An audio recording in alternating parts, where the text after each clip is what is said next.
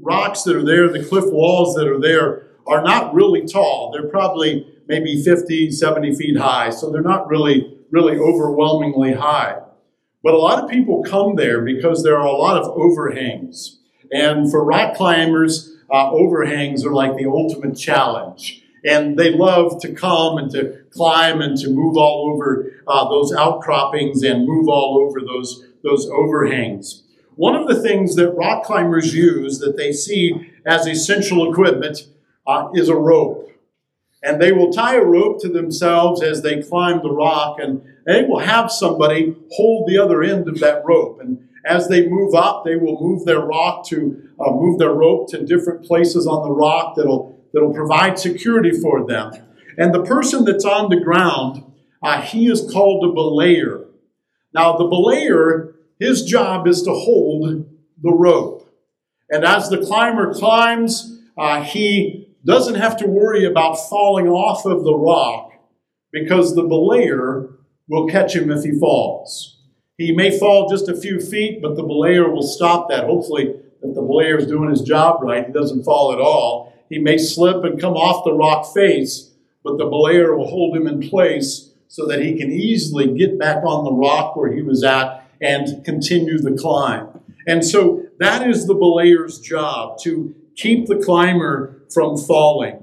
We have been making our way through the books of Thessalonians. We started in 1 Thessalonians and we made our way through 1 Thessalonians, and we're continuing our way through 2 Thessalonians. And we have been in chapter 2 of 2 Thessalonians for a time period. And here this morning we come to 2 Thessalonians chapter 2, and we want to look at verses 13 through 17. This happens to be the last part of this letter, of chapter 2 of this letter. Now, as I'm thinking about Paul, and as I'm thinking about this letter, this second letter that Paul is writing, Paul is kind of in that position of belayer. There have been some false teaching that's come into Thessalonica, some false teaching that has discouraged the believers of Thessalonica, and he is seeking to keep them on the rock. He's seeking to keep them climbing as they continue to live the Christian life. The teaching that had come in had discouraged them. They believed and thought that they had missed out on the rapture. They believed that they were in the midst of the tribulation period. And as a result of that, they were very discouraged, very overwhelmed. And Paul, as the belayer, is holding them in place, making sure they continue the climb. And here as we come to 2 Thessalonians chapter 2, verses 13 through 17, Paul specifically reminds them of where they are in Christ and how they got to where they are in Christ. And so I've entitled this message this morning, Believers Stand Firm. As we look at these verses, there are two headings that we're going to use to kind of help us climb as we move through these verses. The first thing we see is believers called. And there's some great encouragement in the thought of being called as believers. And the second thing we see is the challenge. Believers are challenged in the second part of this passage to continue climbing, to continue looking for the blessed hope that's going to come. Now open your Bibles this morning, if you're not already there, to 2 Thessalonians chapter 2 and verse 13. I'll read it aloud and you can follow along with me in your copy of the Scriptures. I'm reading from the English Standard Version this morning. It says, "But we ought always to give thanks to God for you, brothers, beloved by the Lord, because God chose you as the first fruits to be saved, through sanctification by the Spirit and belief in the truth. To this he called you through our gospel, so that you may obtain the glory of our Lord Jesus Christ. So then, brothers, stand firm.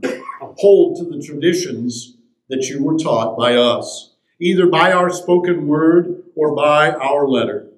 Now, may our Lord Jesus Christ himself and God our Father, who loved us and gave us eternal comfort and good hope through grace, comfort your hearts and establish them in every good work and word." Great God in heaven, we're thankful that you are the great God in heaven, that there is no other. Lord, in our time together as we open your word, I pray that our hearts would be open to your word as well. I pray that our hearts would drink in what you have for us. I pray that you would open our minds and open our hearts, that we would hear from you. Lord, in order for us to hear from you, they have to be able to hear your word. So, Lord, I pray that anything I share that might hinder that would not be heard. But I pray that it would be your word that would stick to our hearts this morning, so that when we leave this morning, we'll be able to say that we've heard from you. And it's in your Son's perfect name that we pray these things. Amen.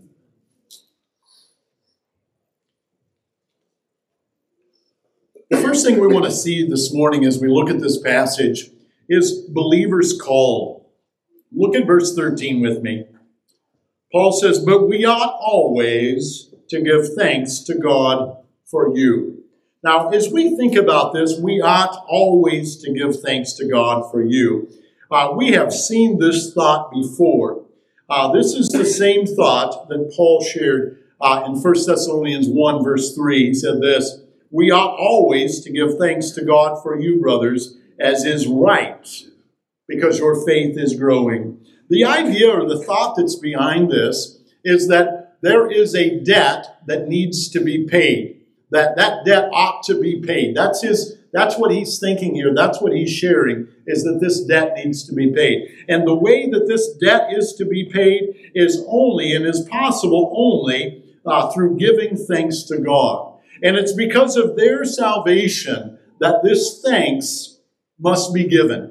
And as Paul looks at this group of Thessalonian believers, they are his children in the faith, so to speak. He's looking at them and he's seeing how God grabbed a hold of them, how God changed their lives. And he steps back and he says, we ought always to give thanks. There's a debt that's paid here. And because God has saved you, we ought always to give thanks. And when we think of you, that's what we ought to do, is to give thanks because of the salvation that they have received. And God is the one who is worthy of that praise. No one else deserves that praise. Paul and his missionary team, they don't deserve that praise. Only God deserves the praise for the salvation that the people of Thessalonica have received. And he says, when we think about it, we ought always to give thanks to God for you. Now notice verse 13 as it continues.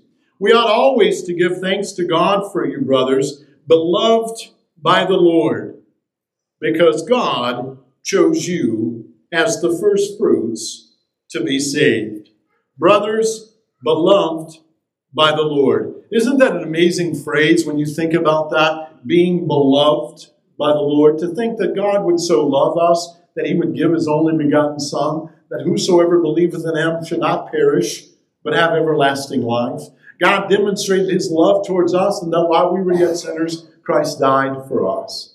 Isn't that amazing that we would be that kind of loved by God? And as Paul is writing this to the people of Thessalonica, he says, you are beloved by the Lord. And notice he calls them brothers. They are of the same family as Paul because of the love of Christ. Thanks should be given to God because of them. And as we look at this passage here, he says, but we ought always to give thanks to God for you, brothers, beloved by the Lord, because God chose you as the first fruits to be saved. Thanks is to be given to God for them. As we look at this passage here, and as we see this, this is what is called the doctrine of election. And there are some who are really troubled by this doctrine. But as we think about the doctrine of election, instead of being troubled by it, I want to challenge you and double dog dare you to be encouraged by it. To let this thought or this doctrine to be something that's uplifting. Think about where the people of Thessalonica are. They have heard tell that the wrath of God is being poured out on the world. They're not on the world, but on them. They're experiencing the persecution there of being followers of Christ. And as they think about this difficult time, they're thinking that they've missed out on the rapture. They're thinking that now they're facing the wrath of God. And it's a very troubling thing for them. And Paul wants to make sure they stay close to the rock. He wants to make sure that they keep climbing. And so he shares with them, we ought always give thanks for you, brothers, beloved by the Lord, because God chose you. He chose you as the first fruits to be saved. If man is left to his own leading, if man is left to himself, man is not going to choose God. It's against our very nature. This is Romans 3, verse 11. No one understands. No one seeks for God. All have turned aside. Together they have become worthless. No one does good, not even one. That's our sin nature. That's how we are wired. Naturally, the things of God do not appeal to us because of our sin nature. And as a result of our sin nature, we sin. And that is contrary to God. And that's how we are wired. Our sin nature continues to take us away from God. But God's work of salvation begins with God. Moses spoke of this in Deuteronomy chapter 7, verse 7. God chose Israel to be his chosen people. And Moses shared this in Deuteronomy 7, verse 7. It was not because you were more in number than any other people that the Lord set his love on you and chose you. For you were the fewest of all peoples. Moses reminded them that it's not you. It's not you. It was not because of your numbers. God set his love upon you, and he chose you. There was nothing in Israel that caused God to say, oh, this would be a great group of people. He didn't look at Abraham and say, you know what? Abraham's descendants, they're all going to be over 6 foot. This would be a good group. He didn't do that. God, through his wisdom, through his own plan, he chose Abram. And Abram was even in the midst of a family that was worshiping false gods. It wasn't like Abram had met God part way. Abraham was in the midst of an idol-worshiping region amongst a family of idol worshipers. And yet God chose Abraham and called Abraham. And his descendants became known as God's people, the people of Israel. God chose Abram. There was nothing in these believers of Thessalonica that made God choose them. God didn't look at the people of Thessalonica and say, man, I love all of those S's in your name. I'm going to make pastors from now on pronounce Thessalonica just because it's easy for their speech impediment. He didn't do that. That's not why he chose them. But God chose them. Ephesians 1, verse 4 says this, even as he chose us in him before the foundation of the world, that we should be holy and blameless before him. In love, he predestined us for adoption to himself as sons through Jesus Christ, according to the purpose of his will. This is God's guidance. This is God's plan. This is God's desire. He chose them in eternity past before they even had a chance to prove themselves. There's nothing in us that makes God choose us. God didn't look at us and say, oh boy, he will be a good addition. Oh, she will be a good addition. He didn't do that. But it was according to his purpose, according to his will. He knew that on our own we would not choose him, but he chose us. He didn't choose us because of any great works that we have done. This is 2 Timothy 1, verse 9. It says, who saved us and called us to a holy calling, not because of our works, but because of his own purpose and grace, which he gave us in Christ Jesus before the ages began. God chose us for his purpose. There is nothing in any of us that makes us worthy of God's choosing. This passage continues here in verse 13. It says, but we ought always to give thanks to God for you, brothers, beloved by the Lord, because God chose you as the first fruits to be saved through sanctification by the Spirit. Sanctification describes the state of being set apart. This is the work of the Holy Spirit. We cannot sanctify ourselves. We cannot set ourselves apart in holiness. Only the Holy Spirit can do that. This is 1 Corinthians 6, verse 11. It says, "And such were some of you, but you were washed, you were sanctified, you were justified in the name of the Lord Jesus Christ and by the Spirit of our God." Our sanctification begins at the moment we are born again. It happens when we are regenerated. It happens when the renewal takes place, when we are born again, when we are born of the Spirit.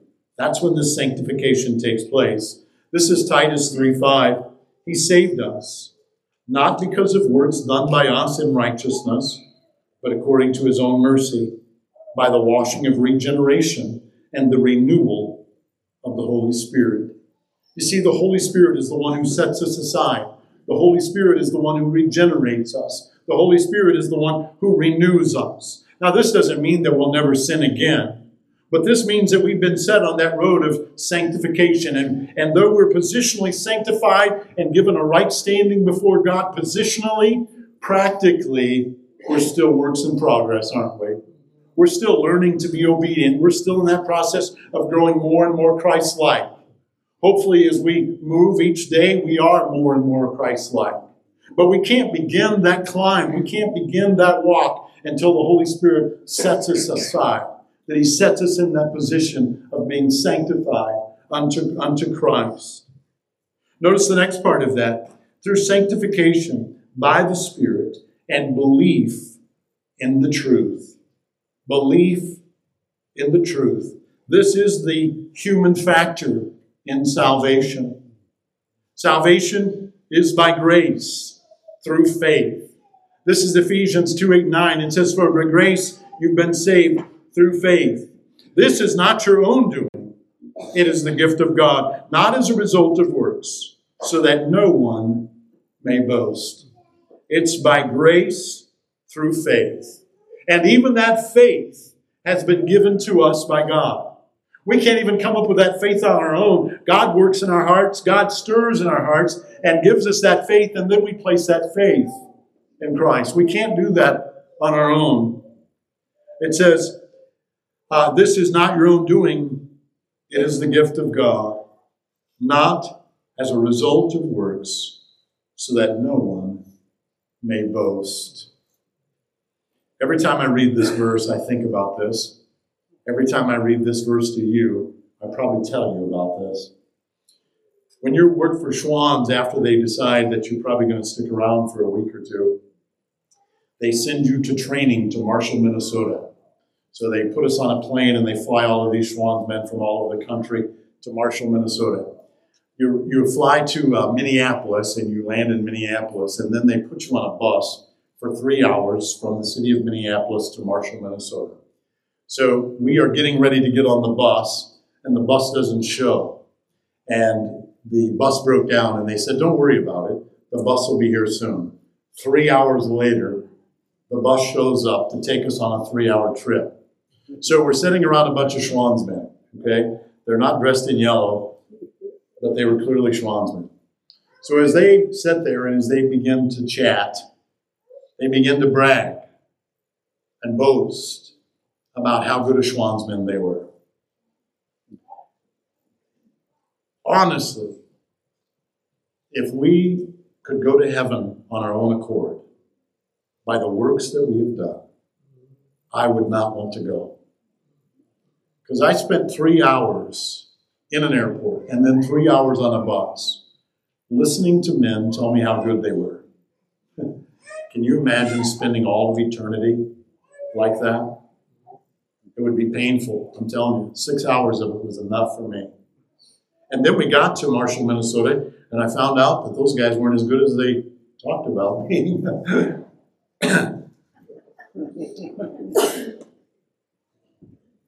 It's a gift.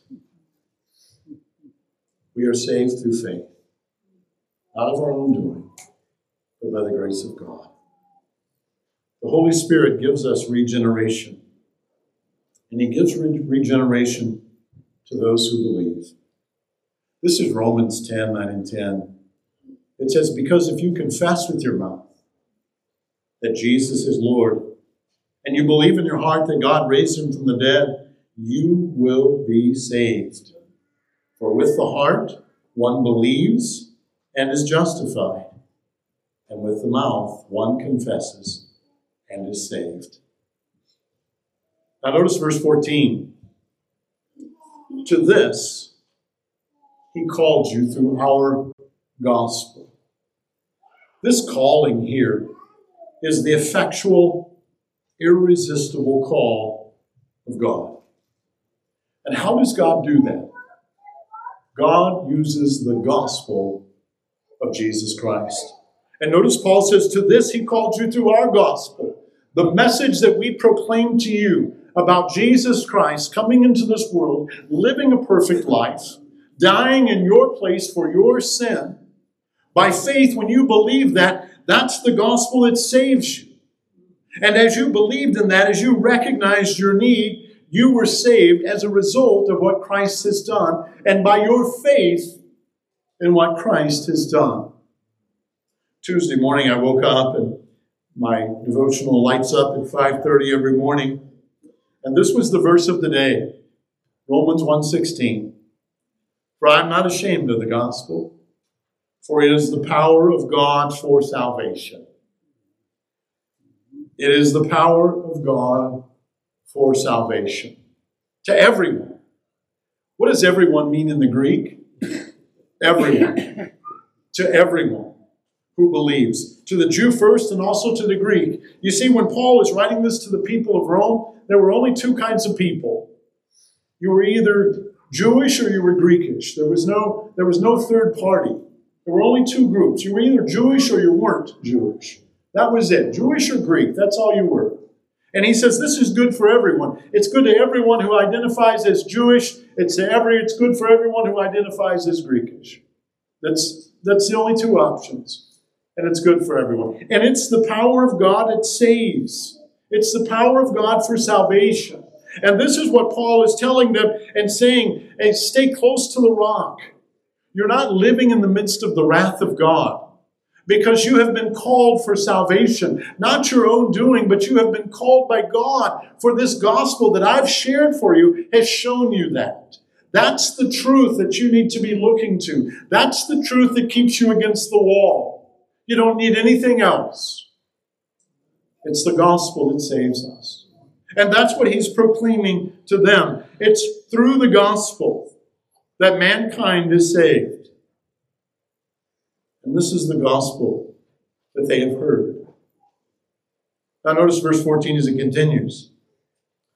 So that you may obtain the glory of our Lord Jesus Christ. They are worried that they're in the midst of God's judgment. And Paul says, you are not destined for God's judgment. That is not your destiny. Your destiny is the glory of Jesus Christ. Instead of being destined for death, you are destined for the glory of our Lord Jesus Christ. We will share in that triumph. We will share in the ultimate victory party because God has called us, not for the wrath, but for this eternal glory. Over the centuries, God has been calling out a group. And this group is known as the church. God has been calling them out for the glory of God. For His glory, they've been called out. And you know what? We are going to share in the glory of Christ together. This is Romans 8:29. And I don't know the word that I'm looking for. I've been thinking about it and trying to determine what this word is. But in Romans 8:29 through 30, Paul shares with us the complete picture from eternity past to eternity future, the whole spectrum. I don't know if that's the right word, but he shares with us the whole spectrum of salvation. Okay? Romans 8:29 says this, For those whom he foreknew, eternity past, he predestined to be conformed to the image of his Son, in order that he might be the firstborn among many brothers. Those whom he predestined, he called. Those whom he called, he justified. Those whom he justified, he also glorified. That is the whole spectrum of salvation. Predestined, called, justified, and glorified. And notice that glorified is past tense. So when we are predestined, when we are called, when we are justified, it's going to result in glorified. That's the spectrum. That's how it works. That's the way it unfolds. And that's what Paul is sharing with them. This is what Paul is telling them. He's saying that believers are called. Stay close to the rock. Don't let yourself be discouraged and overwhelmed and risk falling. Because we don't have to worry about that. We've been called. We've been set aside. We're looking forward to the finish line. We're looking forward to the victory party that's going to take place. And we're all going to be involved in that. That's what he's sharing here. Now, he says, we as believers have been called. This is where we are. But what do we do with that?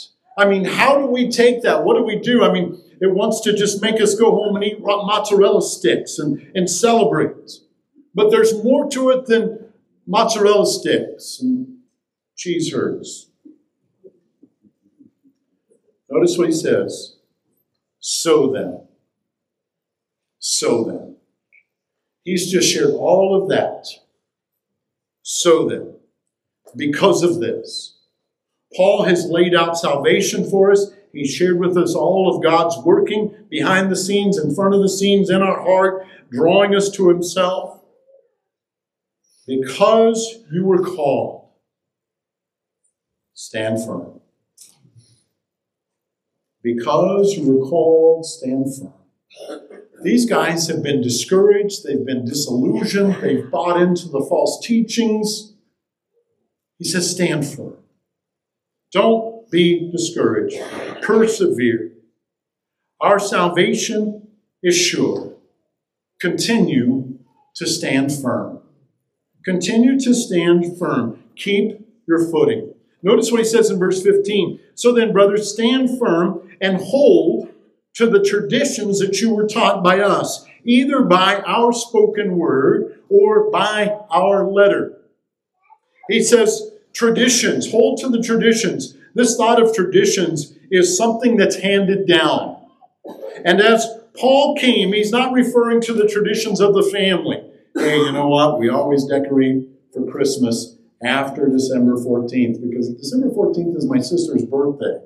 I thought everybody had to wait till after December 14th. I married my wife, and here we are, just getting through with Thanksgiving dinner.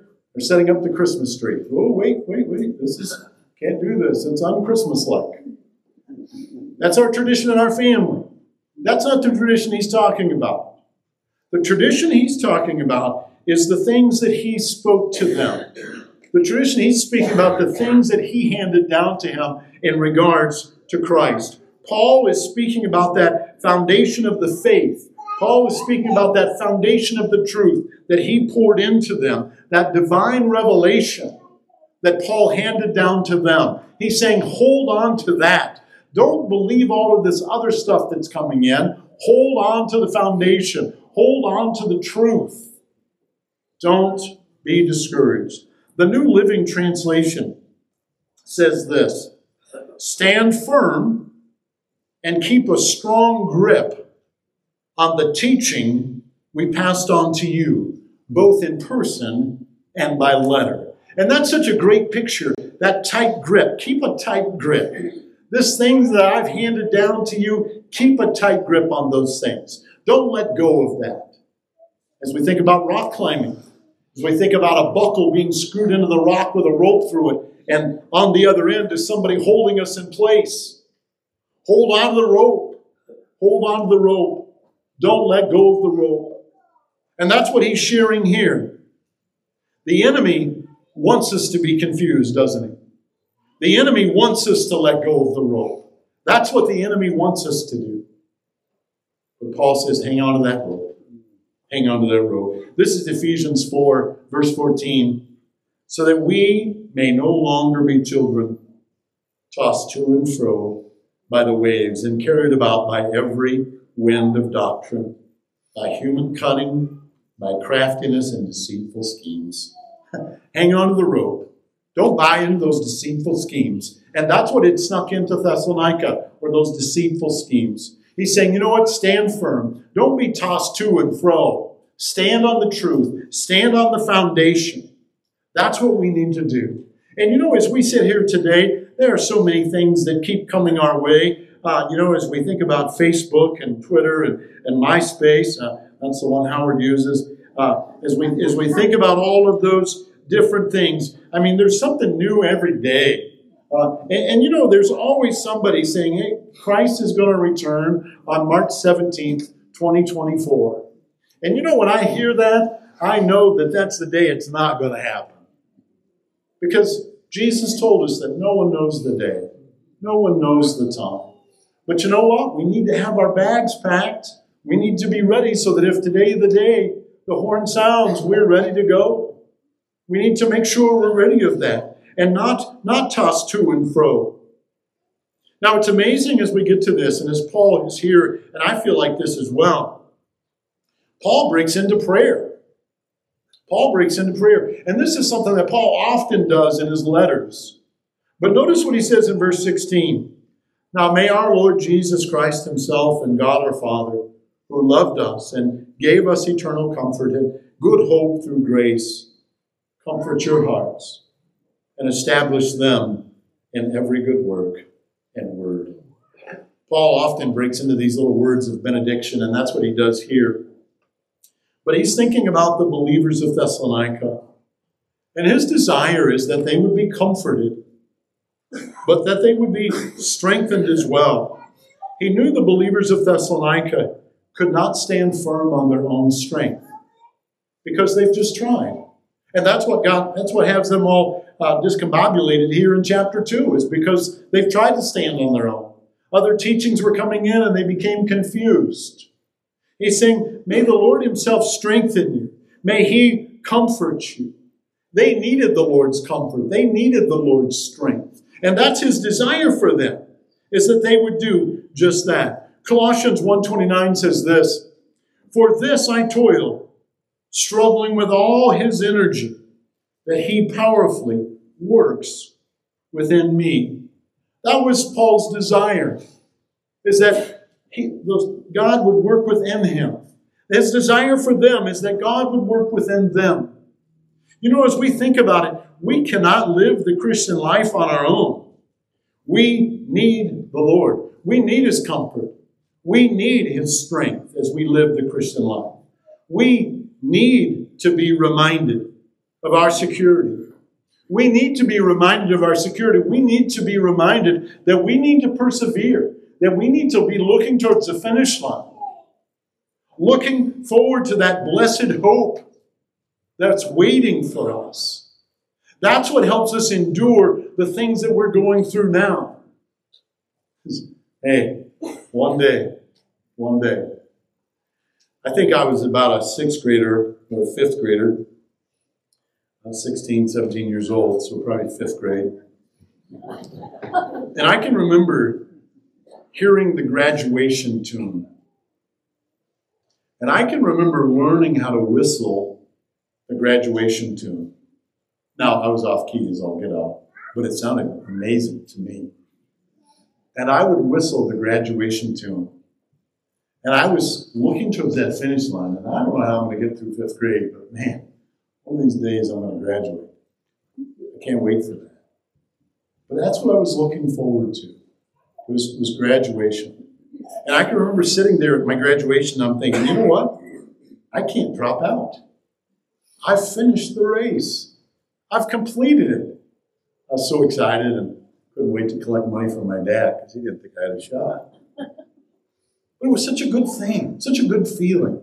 And that should be what we're looking at for eternity future as well. Hey, you know what? One day, we're going to be gathered around the throne of Jesus Christ. We're going to be drinking in his glory. worshiping Him face to face like we were intended to do, that is going to be a day. What a day that will be. I should write a song about that. What a great day. But you know, we've got to stand firm. And we've got to be looking forward. This is Titus 2:13. Waiting for our blessed hope, the appearing of the glory of our great God and Savior, Jesus Christ. That's what we're waiting for, is that moment. So there you have it. Believers, you've been called. And believers, you've been challenged. So what do we take home from this?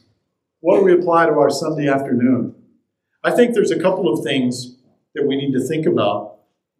As believers, we have the assurance that we've been called. As believers, we have the assurance that we've been called.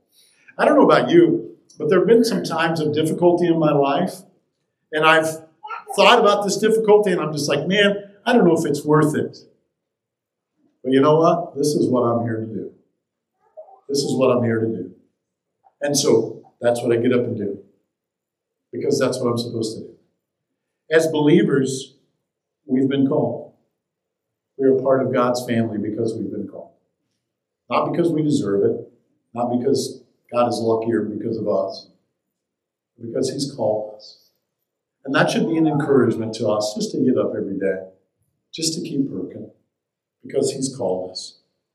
You know, sometimes people think about being called and they say, you know what? I don't know if we really need to proclaim the gospel to people. If God's called us, why do we proclaim the gospel? Paul was the one who proclaimed the gospel to the people of Thessalonica.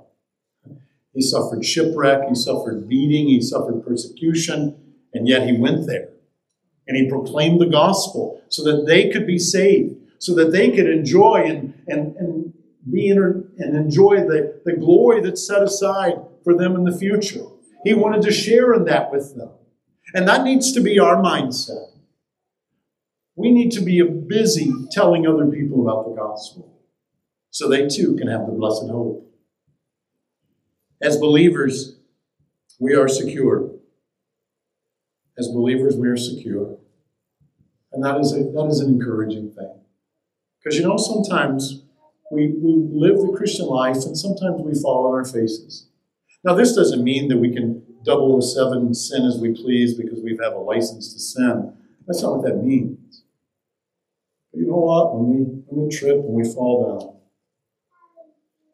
isn't it a good thing to know that He doesn't leave us nor forsake us?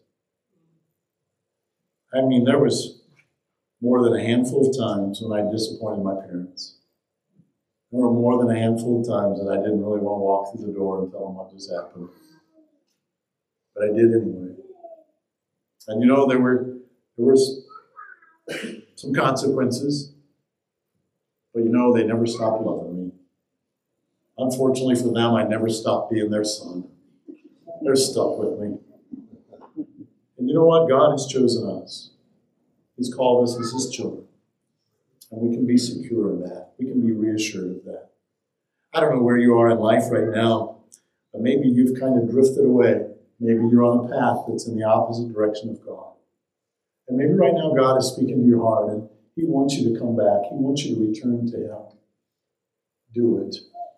Because He's there with open arms, ready for you to repent, ready for you to come back. So don't let this moment slip away. Make sure you turn to Him. You know, as believers, we've got to stand firm.